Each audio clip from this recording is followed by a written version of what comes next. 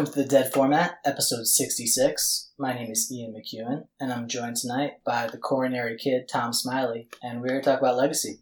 Why are we talking about heart attacks right now? It's not Friday afternoon. I guess it's not the right time for it. I don't get that reference. Don't worry about it, bro. We're all set. Is it for... Oh, fuck. Bernie. My boy. Yeah. Bro, I'm praying for a quick recovery, man. That sucks, for sure. Yeah, I don't want to talk about, like, position within the Democratic primary, but he's going to take a little bit of a hit from that. He's my boy.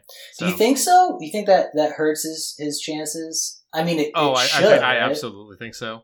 You have somebody who is as old as he is with a sort of major health issue happening. People are going to bring it up for sure. Yeah. So it definitely can't help.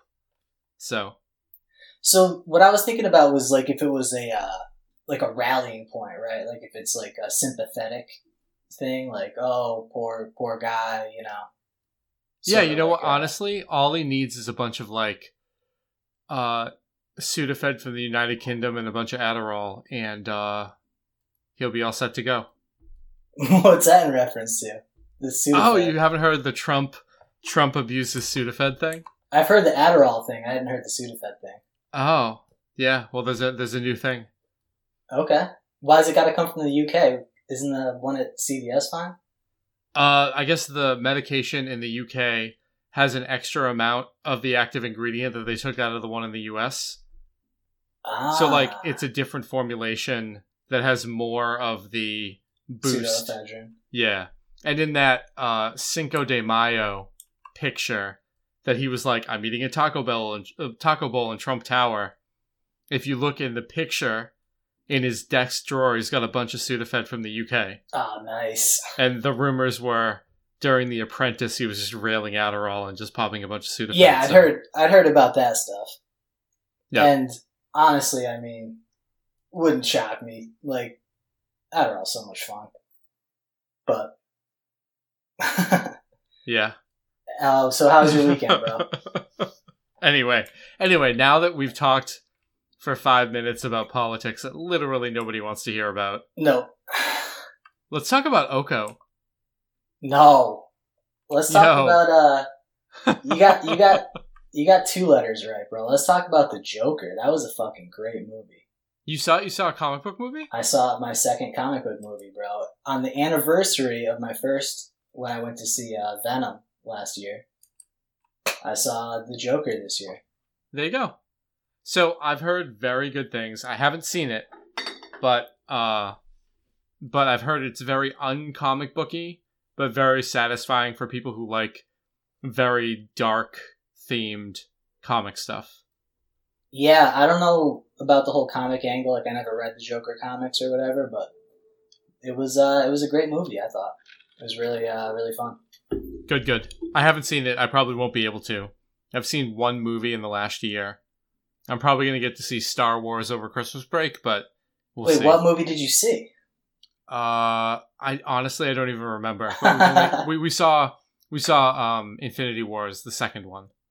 So whenever the last time I was at the movies was when that came out. Okay. I think it was like May. I never even heard of Infinity War. The Avengers. The last one. Endgame. Yes. Gotcha. So, yeah, I had a pretty good weekend, man. I got to golf twice. My friend joined a country club up in New Hampshire, so I was up there. And then I got back and met up with our boy Steve Hartford. So that was fun. We played some old school at Nick's house with Paulson. And yeah, it was a pretty chill weekend. But I kind of had the itch because our buddies Topher and Adam and D-Woo were all up at Montreal. Mm-hmm. And Topher actually did really well. He cashed, he was telling me. He drafted some good decks. But I was thinking about our trip last year, man, and I really wish I could have gone this year because I like throwing a lot more than Ravnica. Oh, man. Yeah, so my buddy JT and Mike and my new neighbor Pat, who I've been friends with for a while but lives right down the street from me, went to Montreal. And Mike finished in the semifinals and quarterfinals of the PTQs he played in. I know that JT ate a bunch of poutine and Pat had a good time. So I'm out of the loop when it comes to traveling to events because I still haven't unpacked everything. my money's kind of tied up right now, and I just got so much stuff going on. But I can't wait to get back into it. Yeah, I'm man. definitely going to be at the LOL event. Oh yeah, it's in like 3 weeks now. 26th. Yeah. So we should pump a few charity drives we're doing. One for the Leaving Legacy event. I know you're not going to be there, but we're going to be doing another food drive. And Teabag Tom, famously Tom from the Dead format, is doing an Extra Life campaign where they're raising money that we'll have the link for in the show notes as well. Hell yeah. Did he plug that in our Discord? He did. Yeah, I talked to him today. Perfect. Yeah, that's so cool that they're doing that. And yeah, hopefully the LAL thing goes as well as the last few have. It's awesome that we can do that every few months with those guys. Yep. Unfortunately, Pat couldn't join us this evening to come on and pump it himself, but I'm sure he's doing plenty of that. You know what? They have a pretty good media outreach with their podcast. Yeah, they're doing something right. So, yeah basically, other than that, everything's been going pretty well. How are things with you? Oh, man, super busy. People around the house that isn't even set up yet, doing 25 hours a week of services with my kid and like all the stuff, grad school and unpacking, and just life is crazy. It's good crazy, but it's crazy. Damn. Yeah. Yep. Yeah, that's a lot, man. It is. So have you had a chance to play with Throne yet? No, I haven't. I haven't played Magic this week. I didn't get a chance to go to a pre-release. I didn't get a chance to go to Montreal. I haven't drafted it. I have been following the results because it's like kind of our job to make sure we stay on top of it. And there were some cards, namely Oko, that are really doing way more than I thought. And I know I thought it was going to do more than you did, but people are hyped about that card. Yeah, I wouldn't say mainly Oko. I would say mainly the card that we missed would be Oko because I didn't have it on my radar at all. But it has showed up, right? There was so we had some events this week. I guess we'll start there. We had SCG Philly, which was a team open, and then the accompanying Legacy Classic, obviously. Yep. And then we just had a huge deck dump with tons of cards from Throne in it. So I believe in 22nd place was Zach Canner, and there was another rug player also from the Open who had an Oko in their rug deck. Yeah, but so you have this event, right? Yeah. You have the online stuff, and then you have everybody who's talking about trying it. Right. And I feel like those events, even though they happen this weekend, they're kind of lagged from what's going on.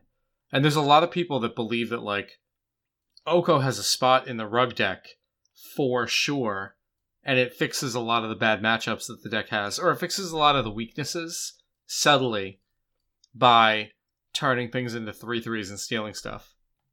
Yeah, so it's kind of a weird spot to get into it because I was going to reference it more with in reference to the meta at large. But I do agree, like, some of the stuff I was reading on Twitter today about, like, applications for Oko and, you know, like, against Emrakul and stuff like that, Grizzlebrand, seems great, right? But the problem that I have is those decks just didn't show up at all in any of these events.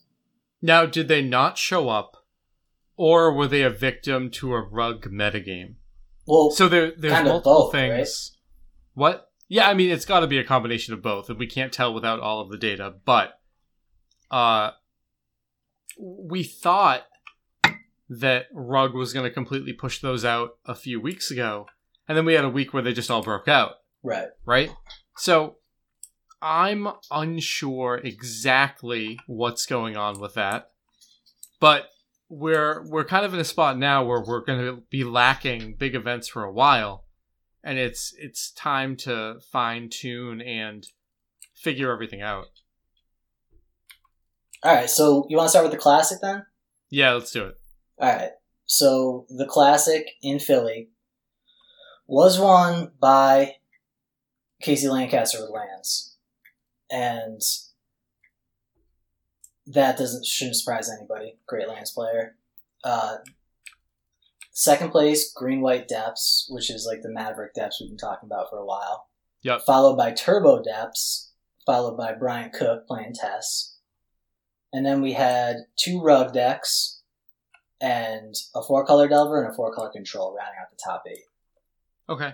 And then the rest of the top 16 was 3 more Rug decks, a Blue-Red Delver deck, Burn, LED Dredge, Naya Depths, and Black-Red Reanimator. So that paints like a very stark picture, right? Like that's a very broad picture. Broad, you think? I mean, it's a lot of Delver, and it's some decks designed to fight through Delver decks, like the Dredge deck. Right. But you still see Burn. You see a bunch of Depths. You see people who are very good with their specialties, right? Like Casey and Bryant with Lance and Tess. It's obviously a lot of Delver. Yeah, I mean, that looks super kind of linear to me. That looks like Rug and decks that can beat Rug because they don't worry about counterspell, like because they're making Merit Lage or they're going off, like, Tess or Dredge. Okay, well, I mean, you can't, right now, with Rug being such a high percentage of the meta, it's very difficult for you to say, all right, I'm going to play something that doesn't beat Rug. Right. Right? Like, you probably can't right now. Agreed. Yeah, it looks like extremely polar to me. Like this is almost like a vintage top 8 or top 16, right? Okay. I understand what you're saying. And Burn is kind of interesting because it does beat Rug, a fair percentage of the time. It's not like Rug has anything special to stop them, like that the other decks don't. It's a deck that can definitely get him. It's got a much quicker clock. It's an interesting choice, man. I don't know how often it just falls on its face against the Depths deck, but other than that, it seems like probably quite a bit. Like, yeah. If you would think of a deck that just is a turn and a half faster than Burn, right? You would think Depths. So you think that Burn would be sort of invalidated by Depths right now? I think that would be one of its worst matchups. I think that it's probably trying to prey on the 4-color control decks that are trying to prey on Rug. Would be my sort of take on where Burn is positioned. I would say that it can prey on Rug too, but it's interesting, man, because we're talking about Oko now. One of the first matchups that came to my mind with Oko was Burn, right? Because it's just sort of like gain 3 life a turn if you need to. Yeah, but I mean, that's really mana intensive. Right. And I know that you have the soft counters to bridge yourself to get there, but man, that's a stretch. I don't know. So what else would you say that it's good against? I guess we'll just hop into this since we already breached the topic.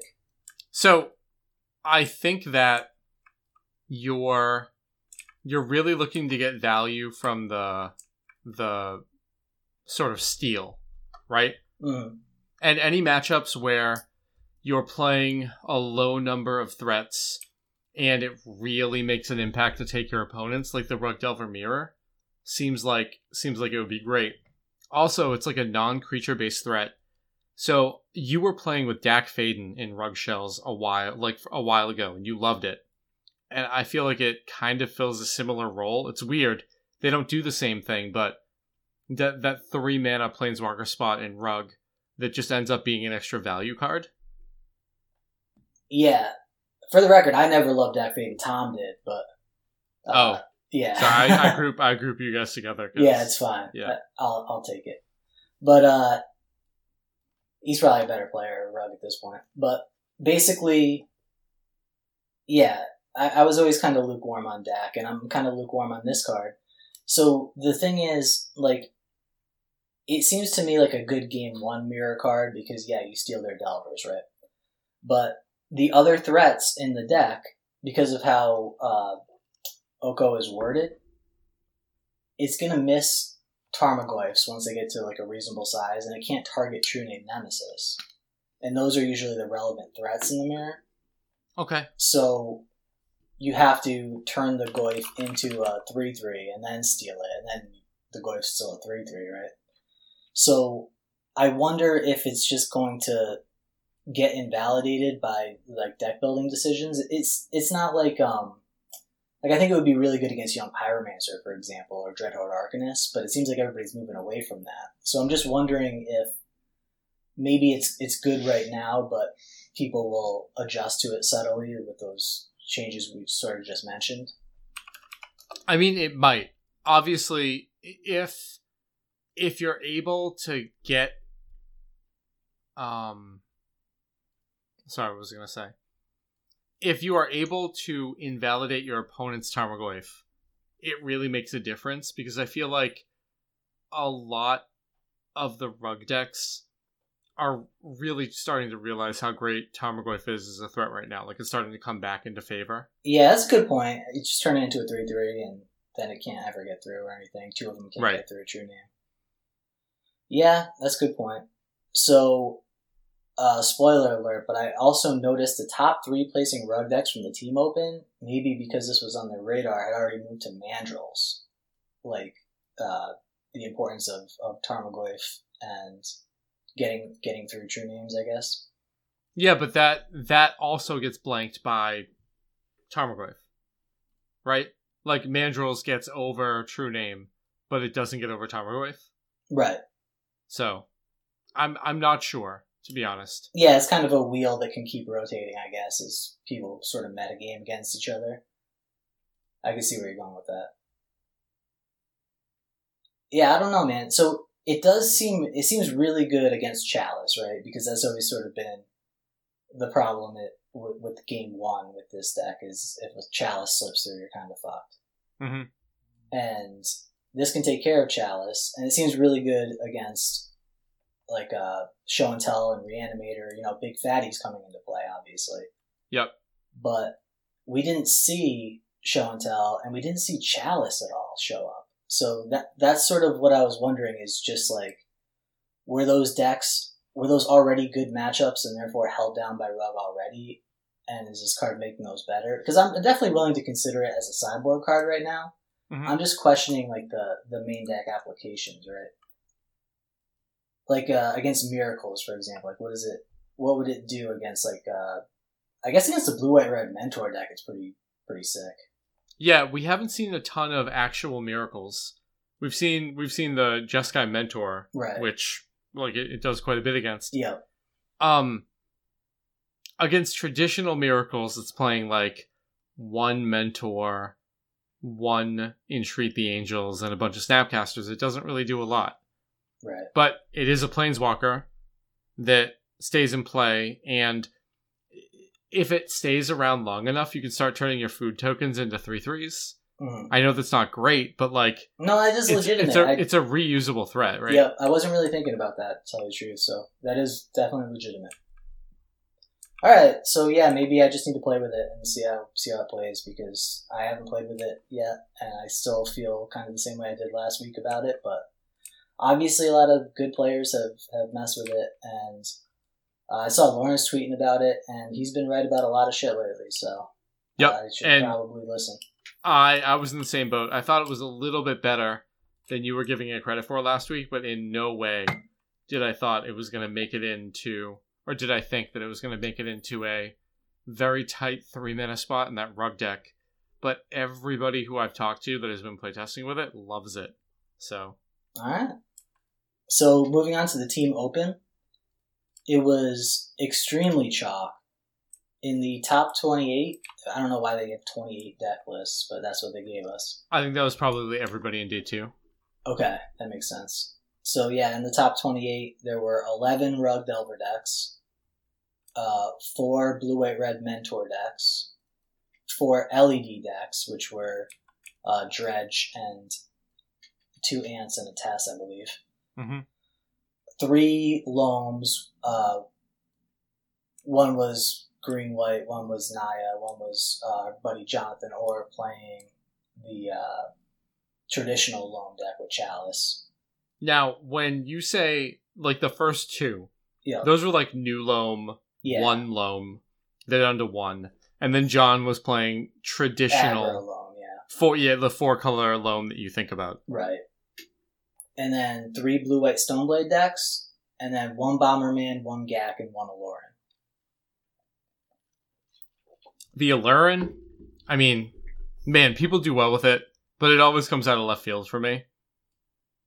Yeah, it's a good deck, man. I think that it's a better deck. I've sort of always held this opinion. I held it with Deathrite, and now even post Deathrite. It can fuck people up, you know? It definitely can. And, I mean, Bomberman, I think right now that's the best Chalice deck. I think Chalice is not in a great spot right now. But if I was going to play Chalice, I'd play Bomberman, so that doesn't surprise me. Yep. So yeah, in this top 28, we see 2 Chalice decks. We see Bomberman and we see Agrolong. And 0 Grizzlebrands in this whole top 28. It's just wild. Yeah, I mean, it would be really interesting to see exactly what's going on with that. Versus, like, who chooses to bring it in a field like that. The high representation of Delver. Yeah. It might not make sense to play Grizzlebrand if you're going to be playing against Rogue Delver so much. So Dredge and Hogak and the other ways of going about Graveyard Attack seem like a better option right now. Yeah. No, I mean, they're faster and they can play through counterspells or not care about counterspells. So. Well, they're better against Surgical too. That's true. Right? Yep. I think that's the big thing. That's absolutely true. So yeah, I kind of alluded to this before, but the 3 rug decks that were in the top 8 of the team open, and the usual caveat of being a team open, but with the caliber of these players, I wouldn't actually give that caveat this time. It was Daryl Ayers, Noah Walker, and Andrew Beckstrom were the 3 rug players in the top 8. And they all were playing Hooting Mandrills, and they were all playing 4 Stifles, as opposed to the rest of the top 28, the other 8 rug decks, which were not playing Stifles, and usually not playing Hooting Mandrills. Well, Daryl played the same list, or very close to the same list in Atlanta, right? Or was it in an online event last week? No, I mean, it might be both, but I think it was the PTQ at Atlanta, yeah. Okay, so he obviously does a ton of playtesting and figured out that in the rug mirror, that's where he wanted to be. He wanted to have Stifle. Yep. And we're at a time right now where the game's over, but a lot of people weren't predicting, playing around, expecting Stifle. And that's the time that you want to play it. So you have these rug decks playing 1 extra land, getting higher up on the curve, playing 4 3-drops, and not as much gas in the 1 and 2 drop spot, cutting Tarmogoyf for 3 true names, and Stifle getting 1 land can really cut off a lot of your opponent's game plan. So I liked the idea of this week of playing Stifle.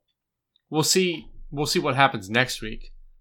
If more people start to play Stifle, it gets worse, and then the no bad cards rug deck gets better. I'm not sure. Yeah, I mean, there's the playing around it aspect, but there's also just if you look at the top 16 from the Classic and the top 28 from this team open, there's no Chalice decks anymore, right? And there's hardly any Grizzlebrand, although it does have some applications in those matchups, but there's no Death and Taxes either. So a lot of these decks, Stifle's really good against. I love Stifle. If you're talking about the main combo decks being Ant, Tess, and LED Dredge, and then a huge percentage of the field being Rug, followed by Blue White Red Mentor, Stifle's fucking great, right? Yeah, well, I mean, Stifle's still pretty good against some of the other decks you mentioned, too. Stifle against Death and Taxes gets quite a bit. Yeah, I still cut them post board. I mean, I'll leave 1 usually, but these are the meat and potatoes. These are all fetch land decks. These are prime targets. So you are absolutely right. I think that this is it might just be here to stay. I understand what you're saying about people not expecting it, but it could just, even if people do expect it, it could just be correct, right? If we continue to stay in the metagame we're in now, I could definitely see that argument, but I think that every time we see events happen, we're getting a cycling, and that people are going to react and adjust to it, which will make it less good next time. That's all I'm trying to say. Yeah, no, I feel you. So thinking about like metagaming around Stifle with like the no bad cards list, they were already up to 19 lands with like a fiery islet usually. Yep. Would you consider like going up to a 20th land, or like what direction would you take that deck really? Because there's only so much sort of playing around Stifle you can do when you look at your opening hand, and it's a good hand, but your only lands are like, you know, a fetch and a wasteland or something. Right. I think that they need to reevaluate their curve. Now, obviously, their average converted mana cost is very low because they're playing a bunch of cantrips and a bunch of free spells. But their average threats costed about 2. Okay. Like, they were playing less of the low-cost threats compared to what Rug Delver traditionally had. Yep. So they were relying more on their 3-drops, where maybe going forward that might not work. Okay. Yeah, I can see that. So yeah, those were my big takeaways. I wanted to shout out real quick, 9th place in the Team Open, Danny Batterman with Green-White Depths. I know he's been working hard on that deck. He's been getting a lot of reps in the California area. He's a good dude. Really like Danny. And yeah, great showing in Legacy. He day 2'd Seattle last year. I remember seeing him there with Green-Black Depths at the time. He was playing like the Dark Confidant version. And now apparently he's moved on to Green-White, and he's doing really well. So it's great to have him in Legacy. He's usually a vintage ringer, but he's kind of off it at the moment. So nice. Yeah. Yeah, I've heard negative things from the vintage community. Yeah, but dude. when are we ever hearing vintage is great right now? When was the last time that happened? Right before Saga, I think. Okay. Honestly, like, what was the heyday of vintage? I probably wasn't playing during that time. I am not sure. Maybe before Mirrodin Block. I've heard right before Trinisphere vintage was pretty sweet. Okay. I can understand that. Trinisphere is not a fun card to play against. Yeah. So also, looking at these rug decks, going back to this for a second, through the top 11 rug decks from the Team Open, there was only a full play set of Dreadhorde Arcanist. There was 2 players had 1 each, and 1 player had 2. Yeah, I think the stock list we were seeing had already cut down to 1. Right. And I'm not sure if that was in response to, like, people bringing in graveyard hate against that old version of the rug deck. Mm-hmm. Because the version that was playing, like, 4 Arcanists, 3 Renin 6, just graveyard effects were very, very solid against that deck. And trimming down makes sense. Plus, like, you're using your mana a lot more efficiently in the newer versions. Like, you're not you're trying to curve out more 1, 2, 3, or set up your cantrips to curve out 1, 2, 3. And an early Arcanist, like a turn 2 Arcanist, when you want to play a True Nim in your next turn, doesn't work well with what you're trying to do curve wise. Yeah, agreed. I just think it's interesting because, 2-3 months ago we were saying like, I guess I was wrong about Arcanist, and it's just here to stay now. It was a 4. Literally, people were playing 4 of them in Blue Red and Grixis, and then it was being incorporated into Rug at 3 and then 2. And it's just funny to me how it's just fallen off. Well, 1, I think it was an over-reliance of those versions of the value Rug deck on the graveyard. Mm-hmm. And man, like, you played against it. That card is really powerful. Yeah. But now that deck is better balanced to be able to deal with graveyard hate. Like, you bring in the graveyard hate and you're only dealing with a Ren. You're not shutting down a 4 of threat and that. They're playing Hex Drinker in half of those spots. Yep. And even though we weren't super high on Hex Drinker, it lowers the curve of their threats and gives them 50% extra turn 1 drops. Right? Yep. So, like, there's a lot of stuff that's going on with all these changes. that might not necessarily be about just the card, but it's CMC and how damage threat that card needs to be in that slot.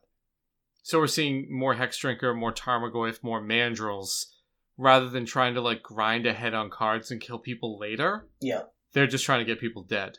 No, I totally agree. And that's the thing, right?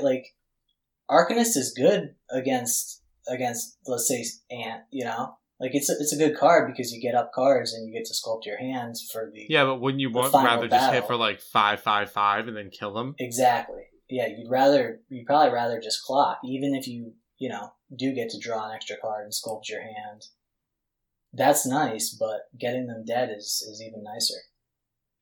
Especially against a deck like Ant or Tess, where a lot of the times they're just killing you with Past in Flames, but killing people really, this is so dumb to say, killing people hurts ad nauseum, and if you're playing against Tess, that's kind of a line you want to take. Yeah, for sure. And especially with Veil of Summer and all the stuff that they can bring in now.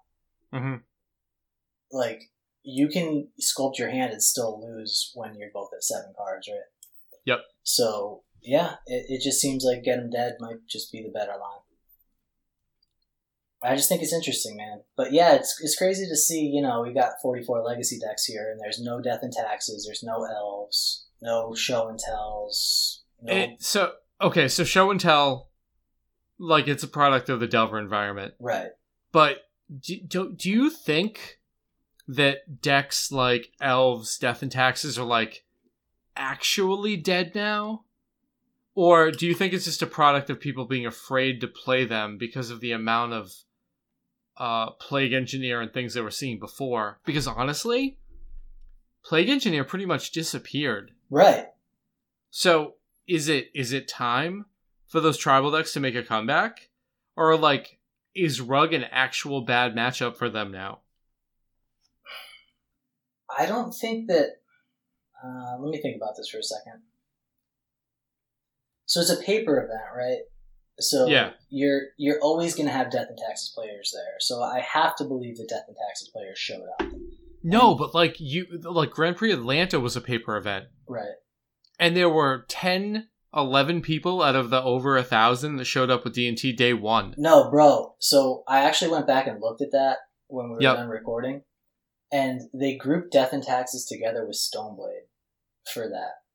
I don't know why they did that, but it was actually almost 5% of day one, yeah. Okay, I take back everything that I've said about Death and Taxes since then.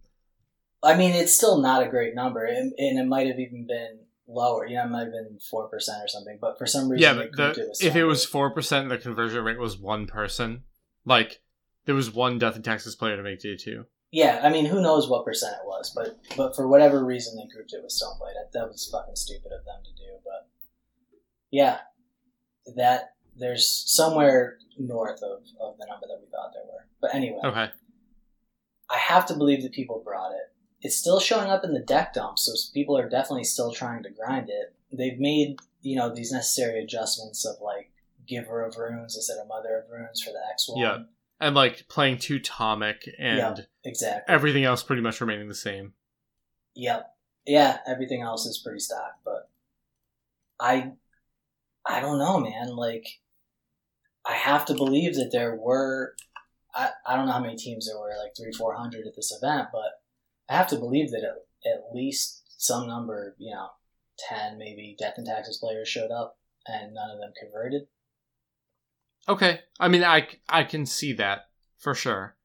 But I think there's a fear around playing tribal decks now that is gone.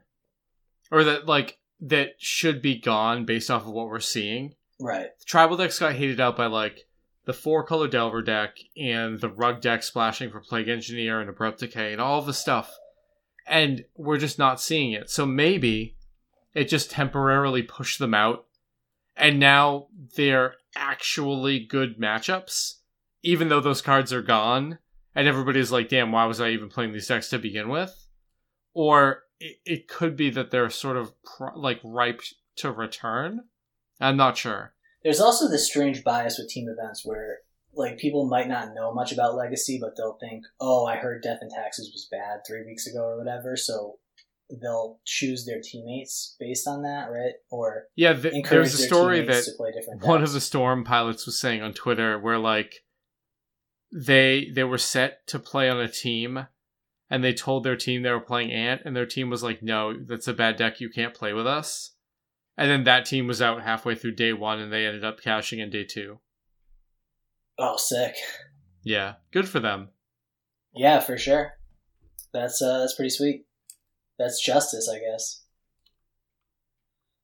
But yeah, that's exactly the effect, right? Like somebody, let's say that you thought Infect was good, but you had to convince 2 people that Infect was good in this meta. You're not going to be able to do it, right? So it's either you have people that trust you, people you always play with, and they'll let you play your deck, or you have to audible to something like Delver or Depths. Yeah, I mean, like, you want your friends who you're playing with to, like, keep you reasonable, but not overly restrict you. Right. So, I don't know. I guess it's a balancing act. Because sometimes you want to play a deck that's actually bad, and you should tell your friends not to play it.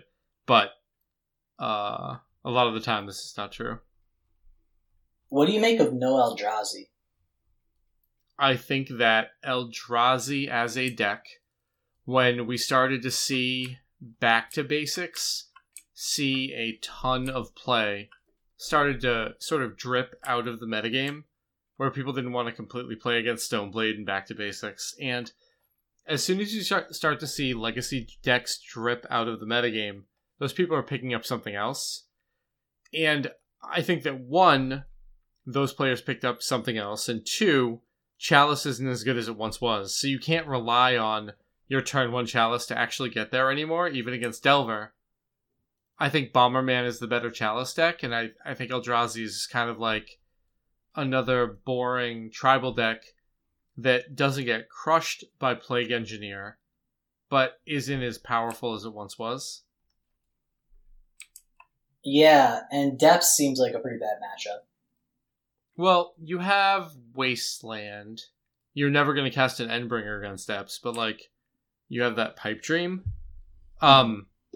So, I feel like Rug shouldn't be a bad matchup, but it probably is, just looking at the numbers that we see. If Eldrazi was a positive matchup against Rug, we would see it more than once, probably.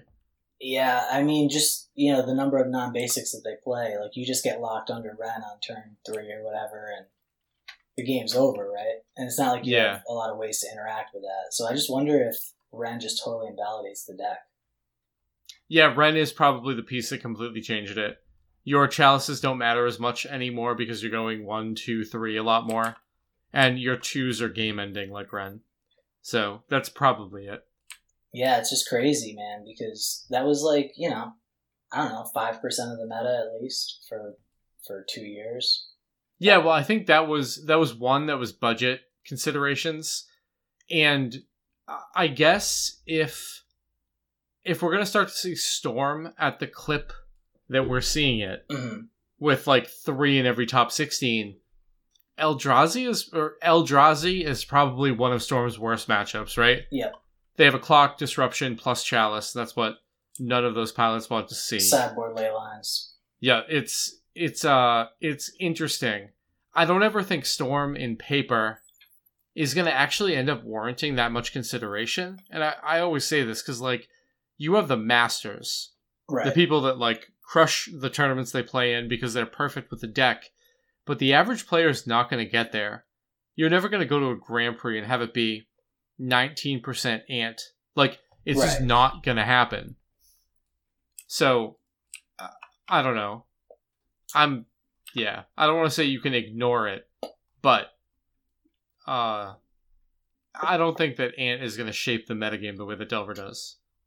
No, certainly not, but I could see where you're coming from, I guess, that it could prey on like a winner's metagame.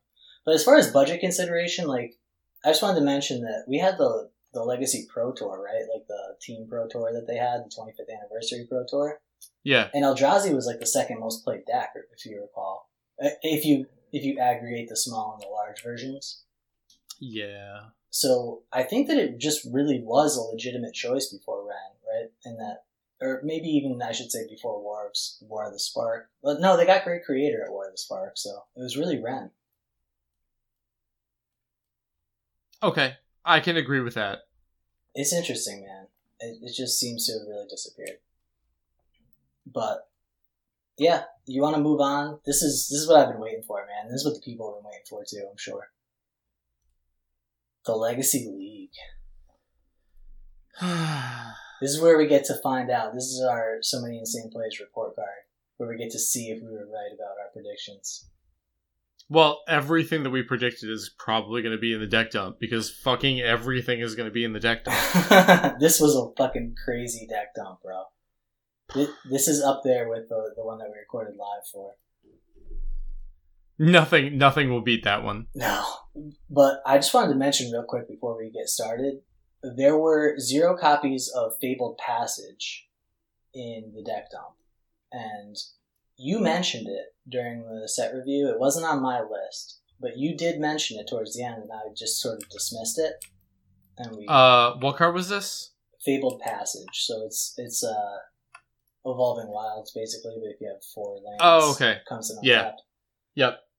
And a listener of ours, Tom Cairns, Teabag Tom. Yes. You might have noticed he's been conspicuously absent from the deck dumps lately. He hasn't really, luck hasn't fallen his way. He scoops a lot of matches because he's playing at work, but... Are you about to make the comment that he has been playing that card and high on it, but has not been winning? No, he 5-0'd his first league with it. Oh. But it was the day after this deck dump came out. I got you. So I saw that, and I thought that it was playable. I didn't think it was like Prismatic Vista, but I thought that it potentially could see play. So there's one thing I missed about it. When we were discussing it last week. Mm-hmm. It doesn't deal you any damage. And one thing with playing the Ren decks, because the deck that he's playing, he was on a few episodes ago, so people might know this, but the 4-color snow deck, like the snow control, with Rens, you end up a lot of times just using the same fetch land over and over to get like lands, 2 through 6 because of the way Ren works. And if it's a Fabled Passage, you can effectively gain 5 life in that process. But also switching your fetch land suite to like 4 Prismatic Vistas, 4 Fabled Passages, and then maybe like a Scalding Tarn and a Misty, you can just play all basics and not have to play any dual lands anymore. That makes a lot of sense. So he really liked it, man. He said that the life loss for sure won him at least one match that he played. Well, with Burn, I don't want to say being a legitimate contender, but like showing up quite a bit, which is always going to like start more people to say, all right, I can play this now. Having a fetch that doesn't cost you life kind of makes sense. Yep. I don't know if you want to like consider Burn in what's going on, but if you're playing a 4-color pile deck with Ren, I mean, Burn wants your matchup. Oh yeah. Oh god. So yeah. anything you can do to mitigate it would be better. So if you can invalidate price progress entirely, and then also, take 3-4 less damage over the course of a game, that just seems great. Yeah, they need to print price in standard. Yep. that would be pretty sweet, man. But also, I just wanted to mention real quick, one other thing that he mentioned, because I said, like, how awkward is it when you open up a hand with, like, 2 Fabled Passages and have to just play a tap land turn 1. And he was like, I don't really have many turn 1 plays anyway. I'm usually just playing an Astrolabe. And looking at his deck construction, he's right. You actually can get away with it, like, just fetching a tap land on turn 1. Which seems crazy, because that's not where we were a few months ago, but I couldn't really argue with that logic. So I do think that card deserves to be on people's radar. So there you go. Get that out of the way. Alright, so what else do we have in this deck dump? You have a lot of notes, man. Bro, these are all new cards, so, So first of all, Yozo. Do you know who Yozo is? Yozo or Yosoizi? Yozo. Okay, Yozo. Yeah, Yozo. Yeah. Our boy. Yozo. Our boy Yozo with Grixis, with Bone Crusher and Drown in the Lock. So there was one Drown in the Lock main and one Drown in the Lock in the side. But this was one of the two decks that played Bone Crusher.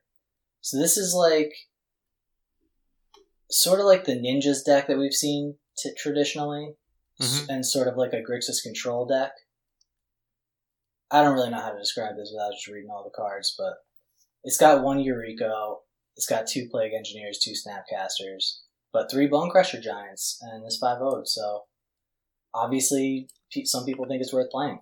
So again, flexible threat, right? Yep. Like you have a deck like this that has a bunch of like modular spells, and sometimes you need to close games. Those Grixis decks, a lot of the times against combo, really want to clock, and although a 3 mana 4/3 doesn't really scream, this is the clock you want, it's better than just trying to attack with Strix all the time. Yeah. Right? So, I can see it. I didn't see it in that shell, but they're way more creative than I am. Yeah, for sure. Shout out to Yozo. We love you. So, the next deck is Federusher with Brazen Grixis Delver. The Brazen Thief card? The Brazen Borrower, yeah. Yeah, the Robin Hood. That's the dude, right? No, Brazen Borrower is the click. Oh, okay. Never mind. I like this card. I thought we were going to talk about the red guy. I was like, No, so this is 4 Delvers, 4 Dreadhorde Arcanists, 2 Grimag Anglers, and 2 Brazen Borrowers. So just straight up swapping the true names from the traditional Grixis Delver list to Brazen Borrowers. Okay. Makes it more... gives you more ability to play at instant speed. Yep. And, I mean, it makes the deck a little bit more flexible. Plus, True Name... Obviously, True Name is a great card. But it's kind of limited in the matchups it's great against, right? Yeah, and if people are going to be playing, like, really fast combo, that's traditionally the matchup where it matters the least, you know? Or if they're going to be playing Stifle Rug. Yeah, that too. Yep. So yeah, that's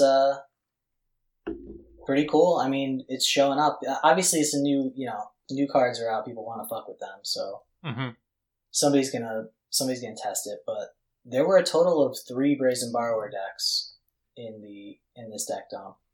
So I like that people are playing it. Well, we like the card. Yep. It obviously struck our fancy for what role it filled, and it really competes a lot in the 3-drop spot. But it's new; people are going to try it out, like you said. So yeah, next up, Kaz Urban. It's Dooges on Twitch or however you say it, with 2 Charming Prince and Death and Taxes. And then I also wanted to mention that Media Magicas had 2 Charming Prince in their Humans deck. So the Charming Prince getting there. Yep. And, it is. And 2 Deafening Silence also in the sideboard of that Death and Taxes deck. Yeah. So yeah, those are kind of the roles that we expected to see them in. Mm-hmm. And again, new people are going to play it.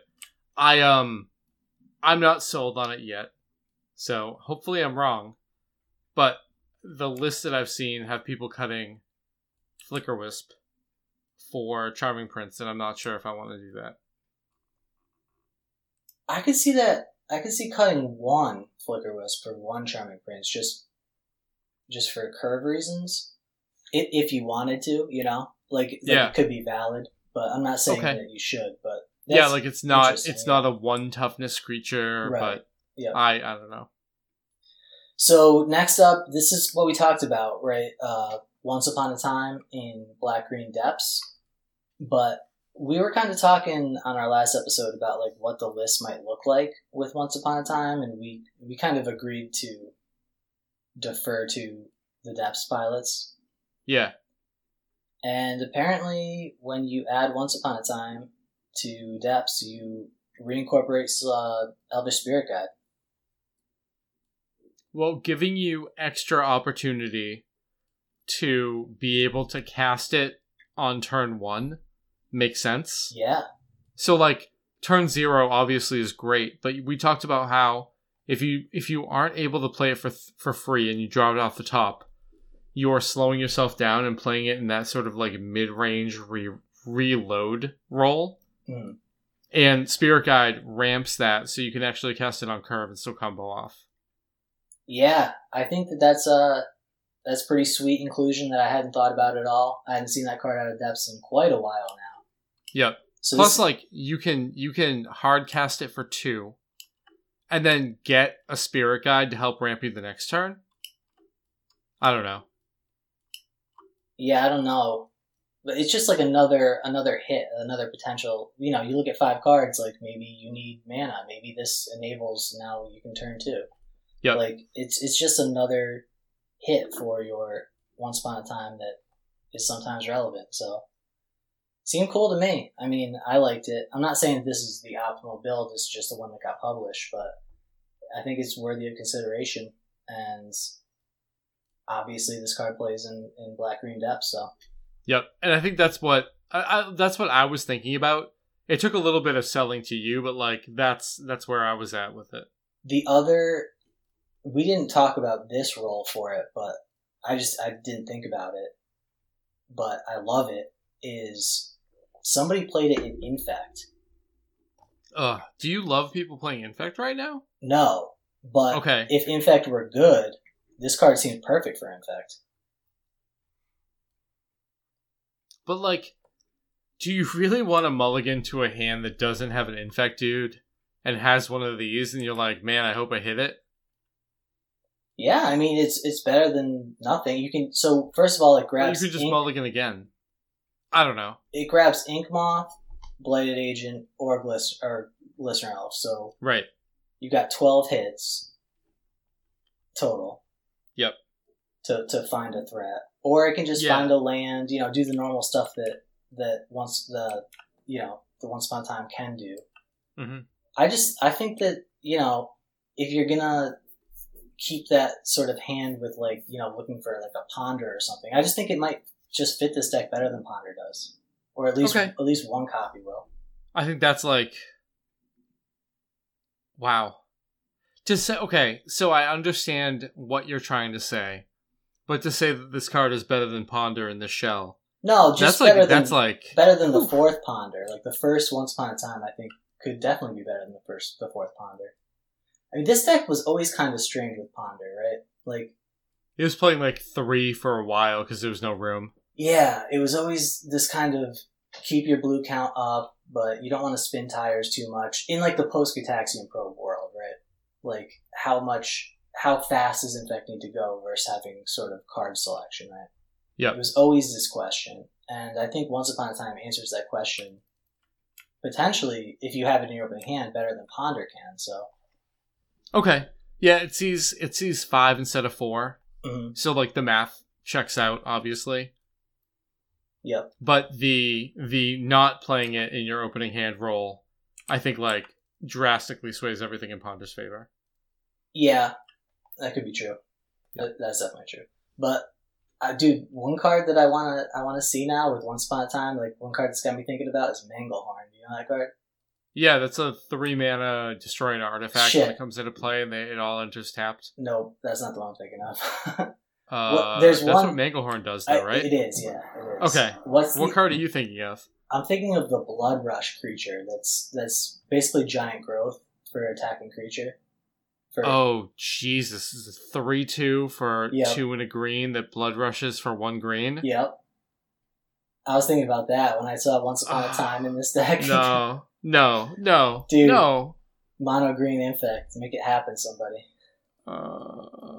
Don't do it. I swear if you cast Blight Mamba, I'm never talking to you again. What's Blight Mamba? Blight Mamba. Oh, man. It's a 1 and a green, 1/1 regenerate for a green. Infect? Isn't it? It could be. I never heard of it. Yeah. It's not playable. But if you want to play mono green Infect, you might need like another infect guy. Mm. Okay. All right, bro. So JJKBB. I'm gonna need you to explain this one to me. Okay, playing Once Upon a Time in Elves. Is this elves? I mean, when you take Green Sun Zenith out, is it still? Would you still just call it elves? I mean, it's still elves. Like the core of the deck is the same, right? Right. I mean, it's an elves deck, yeah, for sure. But this is for Summoners Pact elves. So you're trying to turbo out your infinite, right? Like you don't have Natural Order. You don't have Green Sun Zenith. Right. You're playing Lotus Petal. You're literally looking to like start an infinite chain with your elves. Like this is a turbo try to get double Heritage Druid, Nettle Sentinel, double Nettle Sentinel. Like you're trying to do that. And Lotus Petal and Summoner's Pact do that. I don't know whether or not this is real, right? So has this historically been, like, have you seen anything like this before? Because I never have. Well, you see it kind of in Modern. Like, it's like somebody took the Modern Elf Shell and put in Lotus Petal and all the Legacy Legal cards. Yeah, so the other thing this deck has, we should mention, is 4 Elvish Spirit Guides. So this is only 12 lands, and then 4 Lotus Petals and 4 Elvish Spirit Guides. So really turbo, like trying to commit, 2 elves to the board on turn 1, and then possibly go for it turn 2, or worst case, I guess, would be turn 3. Yeah, I mean, you're not waiting till turn 3 with a deck like this. Like, you are probably mulliganing extremely aggressively. And your payoff stuff, right? You have 1 Shaman of the Pack, 1 Crater Hoof. You have the Summoner's Pack to tutor them, but, like, you're really going all in on, I'm going to completely flood the board early and take advantage of the fact that nobody's playing sweepers. So, I think a deck like this doing well right now is trying to say, all right, if you try to play Plague Engineer as an answer, I'm going to be quicker than you. Right. And nobody's playing any other sweepers. So this wasn't, I guess what I was trying to get at is, like, before Green Sun Zenith was printed or something, was this elves? But apparently not, right? No. They still had Natural Order. Right. And plus, like, that was a long ass time ago. Yeah, because this is really not a direction I'd ever seen with this deck, so I wasn't sure if this was something new or something old. I wouldn't want to play this deck, right? Because you're more fragile, and you don't have any of those come from behind cards that the regular Elves deck has. Right. Like, you're more open to early disruption, and you can't just top deck a Natural Order and win. So I don't know why this person's doing what they're doing, but they apparently 5-0'd. Yeah, I mean, it's pretty sick, I guess, but I'm gonna have to wait until I see it in action, because there's a lot that it just seems super fragile to me. That's all. Yeah, I don't think you're going to. So you're probably right. That's my take. So HomHom86. This is actually not a new cards in this deck. It's a card from M20, which is Drawn from Dreams, which, to refresh people's memory, is just Dig Through Time. That's the 2 blue, 2 sorcery. Yep. And when the set came out and we talked about the new cards in it, I mentioned, this is Dig Through Time. For 4 mana, does Omni want it? And we sort of settled on, once you cast Omni, sure, it's good or whatever, but just not being instant speed sort of doesn't give it enough flexibility beforehand. Exactly, set up. But, somebody tried it. This is with Teferi, so that kind of makes the sorcery speed less painful. Mm-hmm. So I can kind of see that now. Like, I hadn't really thought about that aspect of it. But this is like a blue-white Omni deck. But it's just interesting to see, Tron from Dream showing up. Yeah, you could also say that, like, all right, we have new throne cards that everybody's, like, trying out right now. So the average deck quality is a little bit less this week. That's true. So a card like that can sneak into a 5-0 where if everybody's grinding Rug against each other, it doesn't. You're absolutely right about that. That's a great point. So, similarly, actually, Janky B with a blue, black, red Brineborn Cutthroat deck. Do you have this deck pulled up? I saw the cards in it. Do you know what Brineborn Cutthroat is? No. It's from M20. It's a 2-1 with flash. It's blue. It might be a Merfolk, but it's a blue. It's a Merfolk pirate. Okay.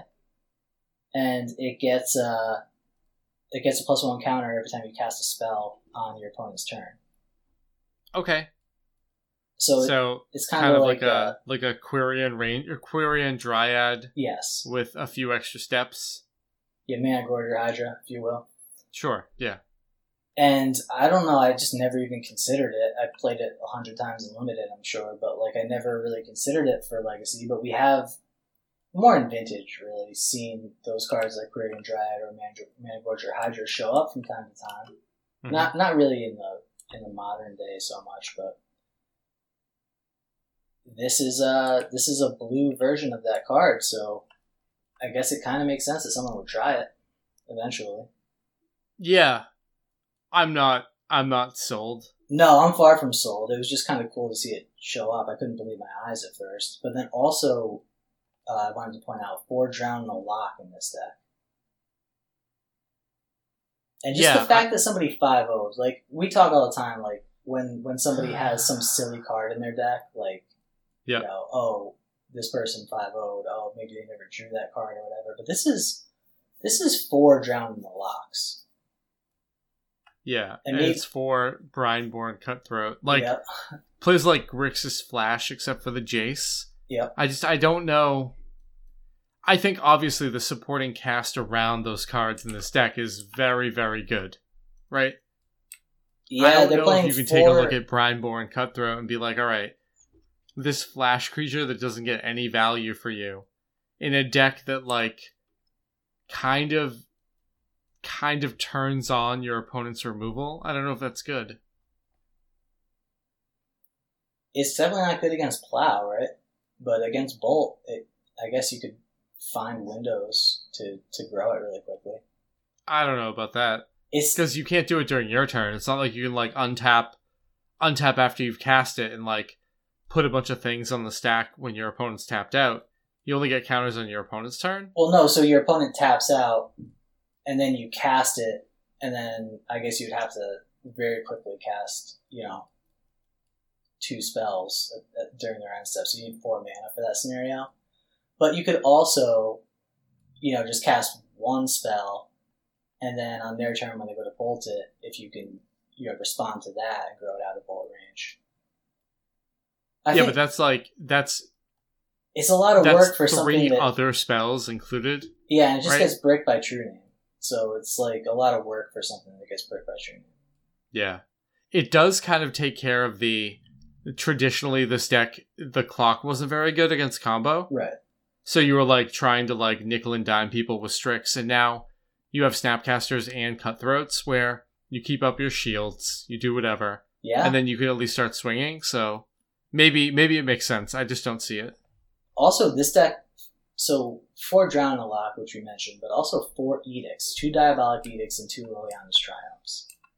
I mean, think about how much of a house that is against Rug. Yeah, dude. I guess if you're playing that much removal against a very threat-light Rug deck, then who gives a shit what your threats are? Yeah. They could be a fucking 1/1 flash for 1 with no bonus. And this is kind of like, Brineborn Cutthroat can potentially battle with Tarmogoyf if you let it grow. It's not like it's not as useless as other cards that have been played, but it's not as good as Strix either. So, okay, yes, that is a point. At first when I looked at this deck, I was like, oh, somebody somebody, had 100 tickets or something and tried to play Legacy, but there's 4 surgicals on the board, so I think this was a legitimate thought experiment as opposed to like a budget consideration. Okay. So it's pretty cool. Yeah, just salute to that 5-0. Obviously, they worked hard for it. Very hard.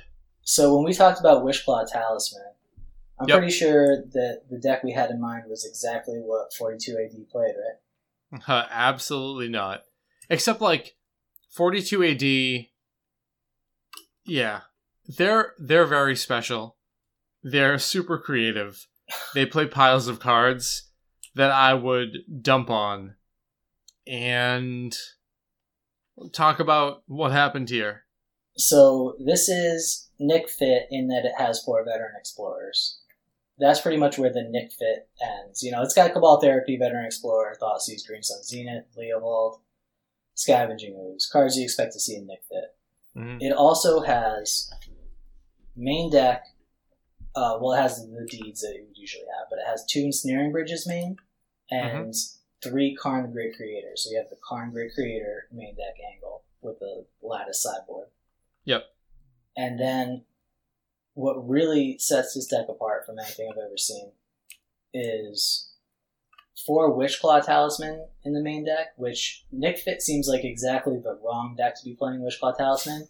But because you get your 5-drop and then your opponent kills you. Yeah, but 4 Guardian Beast, and I'm gonna have to tell people about Guardian Beast because I imagine there's quite a few listeners who probably never heard of it.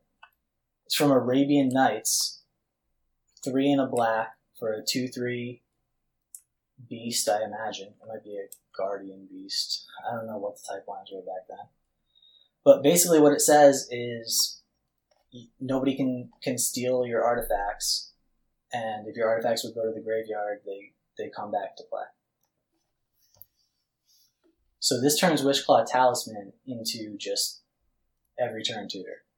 Yeah, but you're playing a 3/4 creature with no protection to try to do it?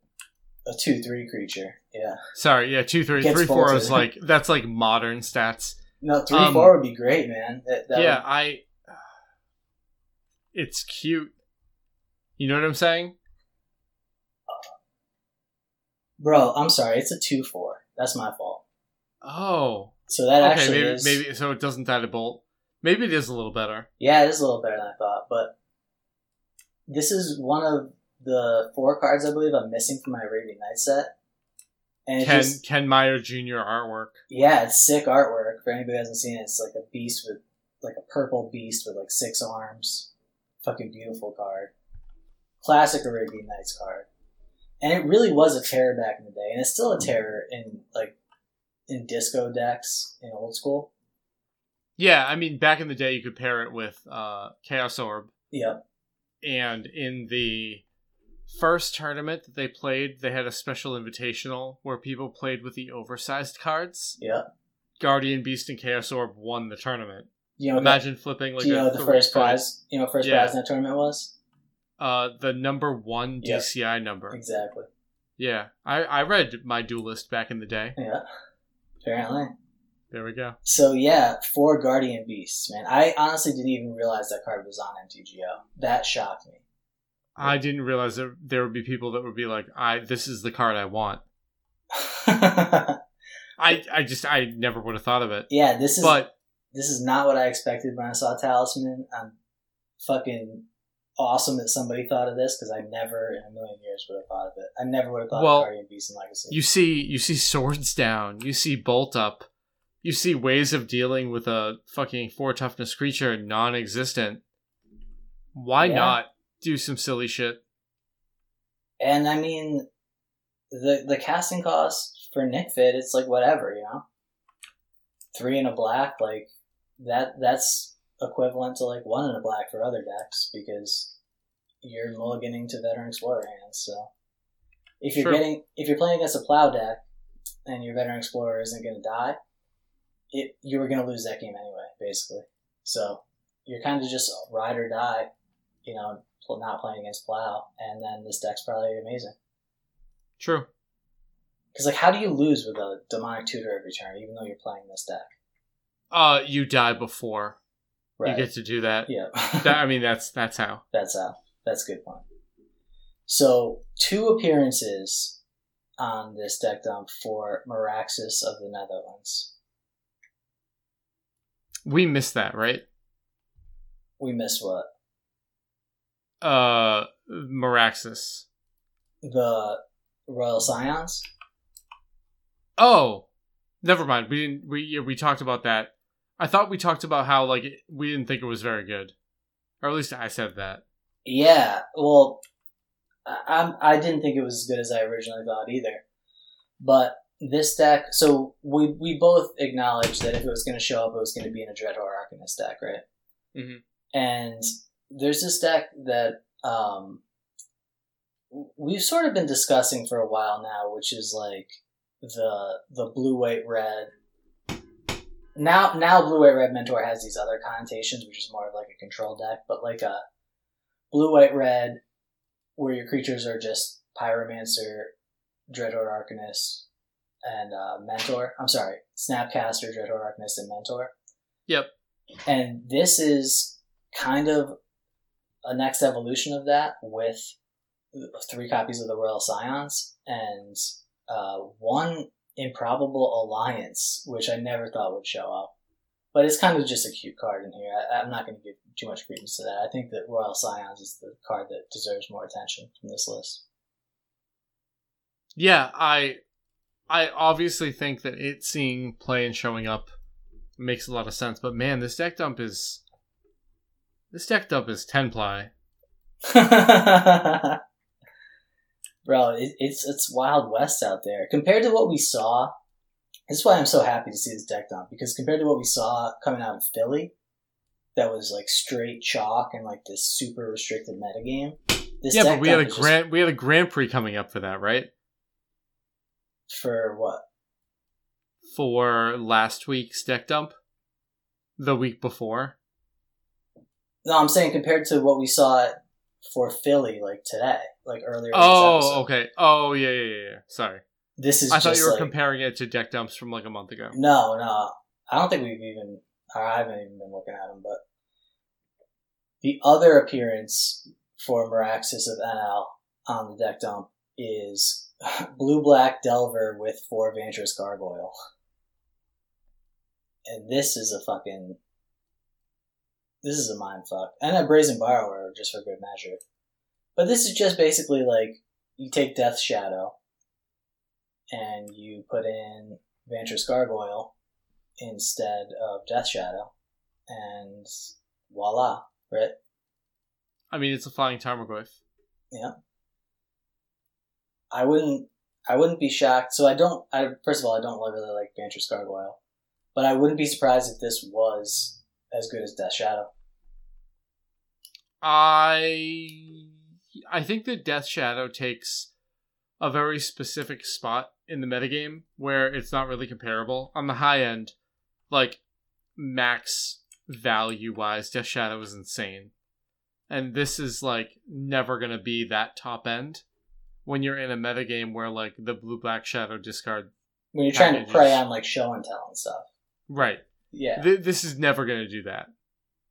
But it's probably better in a metagame that's more balanced like we have now. Yeah. That's kind of, I guess that's fair. That's kind of what I was thinking is like Shadow's kind of invalidated by the lack of the combo decks that it preys on right now. Mm-hmm.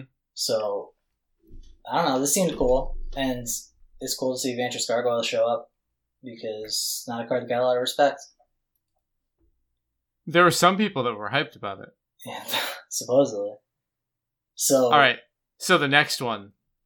Talk about it. I think you deserve the honors on this one. Wing Zero FNC. Mind Harness. They heard us talking about it. Do you think so? Oh, no. Absolutely not. It's a one of in the sideboard. Like, what are they looking to take? What do you think is the card that this is in the sideboard to fight against? So this is, so you should say, this is show and tell. This is like stock. It's straight red-blue show and tell. Yeah. So Knight of the Reliquary? Bro, I don't fucking know. That's why I thought that maybe this was somebody you knew and you were being serious, that they were just fucking with us. No. So, like, I think the Mind Harness is such a great answer to Night of the Reliquary that the only thing that I can think is, like, this person maybe played against a bunch of the green-white depths decks, and they're like, oh, man, Mind Harness would be a great answer to Night. And you bring it in against a green-white creature-based deck, and your opponents aren't keeping in their targeted removal against Grizzlebrand and Emrakul. They might if their sideboard plan, like, allows for it, but Mind Harnessing your Maverick or green-white depths opponent's Night on turn 2 or turn 2, you're going to win that game. They're not going to have an answer for it. So. Yeah, it seems pretty sick. I was thinking about taking a Dreadhorde Arcanist would be fine. Yeah, it's tough though, right? Because, like, you gotta pay for it. You have the cumulative upkeep that you're paying for, and you want to be able to, like, develop your board with cantrips, and yes, you're getting to cast one free from the graveyard, but it wouldn't be bad. I don't know if I'm bringing that in against a rug deck. Yeah, I think I would still bring it in if I had it. I wouldn't put it in my sideboard in the first place for that reason, but, you know, just take a Goyf, take a Dreadhorde Arcanist. It could buy you a turn or two, right? Like against Goyf or whatever, if that's their entire board, and you just take it. It's not like they're going to have removal for it. I guess they could blast it, but I don't know, man. I think this person just might have a little crush on you. Well, it's a great card. Wing Zero, I love you. So, a card that you had no respect for at all. None. Shows up immediately. So, the card that I think everybody was highest on was Mystic Sanctuary, right? Yeah. We saw exactly one copy of Mystic Sanctuary in this deck dump. We saw 2 copies, so plus 100%, twice as many, of Mystical Dispute. Mystical Dispute, to refresh people's memory, is 2 in a blue mana leak, or just single blue mana leak for a blue spell. So you know how we talked about how, like, that casting cost when it failed just made it worse? Mm-hmm. But when you're fucking trying to cascade and you can't have any 1s or 2s, that 3 is a pretty big deal. Bro, it's pretty sick, right? And I totally didn't even think about Cascade because, like, Shardless Bug isn't really a thing anymore, quote-unquote. Yeah, thing. I don't think anybody did.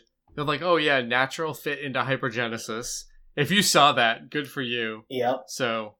Well, obviously, somebody saw it because here it is. But, I mean, let's say Shardless was a deck again. This is like a use case that we totally missed. I mean, I did say it was worth considering in blue decks that didn't play red because I would just rather have Blast every time. But if Shardless was a deck again, I think that this would just be a sideboard card for them. What would it take for Shardless to be a deck again? Like, it's so far gone from the meta that we think about. What would it take to bring it back? Well, so here's the thing. Or is it just dead forever? It was gone, but there's been a couple printings that I think would have helped it, which are, well, there was Crash of Rhinos, and people did fuck around with it a little bit when that card came out. But then also, Force of Negation and Force of Vigor are 2 cards that really fit well into Shardless. And you think Force of Vigor would have changed its position? No. It's just a nice card, but Force of Negation is a big one.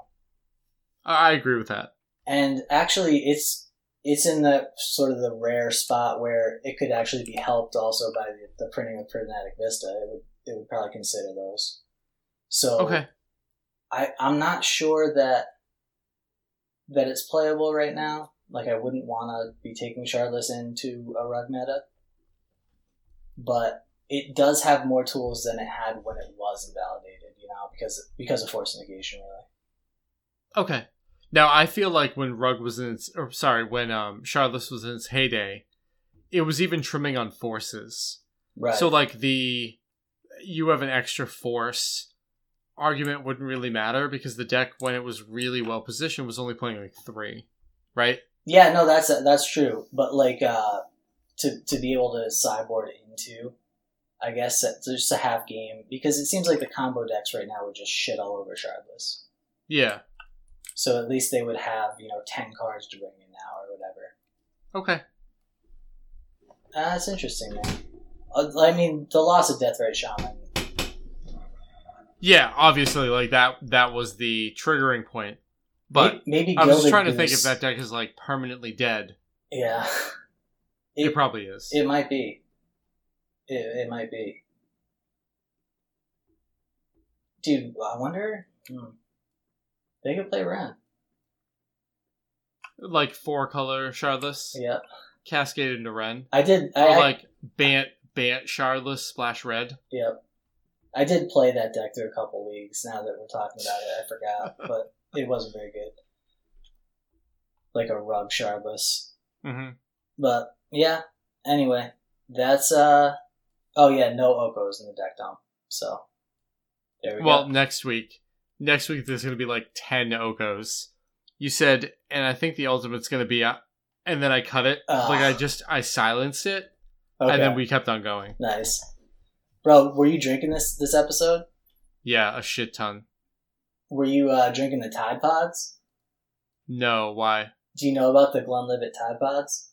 Oh, I saw them. They're like seaweed encapsulated scotch. I got a Twitter. So I'm not going to get those. I have real scotch that I don't need to like eat in a bubble. But Glenlivet, trying to innovate. So you know how like the advertising laws are, you're not allowed to show people drinking?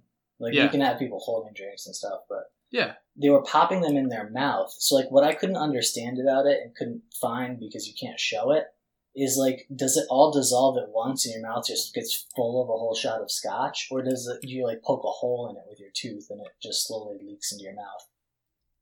I think that it probably disintegrates from your saliva and you get like a sort of gusherish whiskey drop. The Oko Blast? Yeah. Yep. Alright. Well, I look forward to hearing about how good or bad it is from you. They're like never mind. They're too expensive for a 3-pack. You can just get a bottle. Plus, like, Glenlivet's not bad, but it's not what I want to spend money on. Agreed. Yep. So, right. I got a Yankees game to catch the end of. What time is the Sox game, by the way? They're not playing anymore. I'm what sorry. About the Jets? How are the fucking Jets doing? Bro, I don't even know if the Jets played this week. I swear to God, like, they're so irrelevant from like a fantasy perspective. And I just was golfing. I didn't really watch football this week at all. So, but you're a fan, right? Not really. The only team I really care about, besides BC football, is the New York Rangers hockey. Okay. And they're fucking great. So, that's what it is. If people want to reach you on Twitter to give you their reviews of Glenlivet Tide Pods, how can we do that? At TSmileyMTG. If you want to send the Glenlivet Tide Pods, you can reach us at deadformatcast@gmail.com. That's right. And please do not send anything about Tide Pods, Glenlivet or otherwise, to Ian18125 on Twitter. You can... Alright, that's a wrap. Alright. Peace. Peace, man.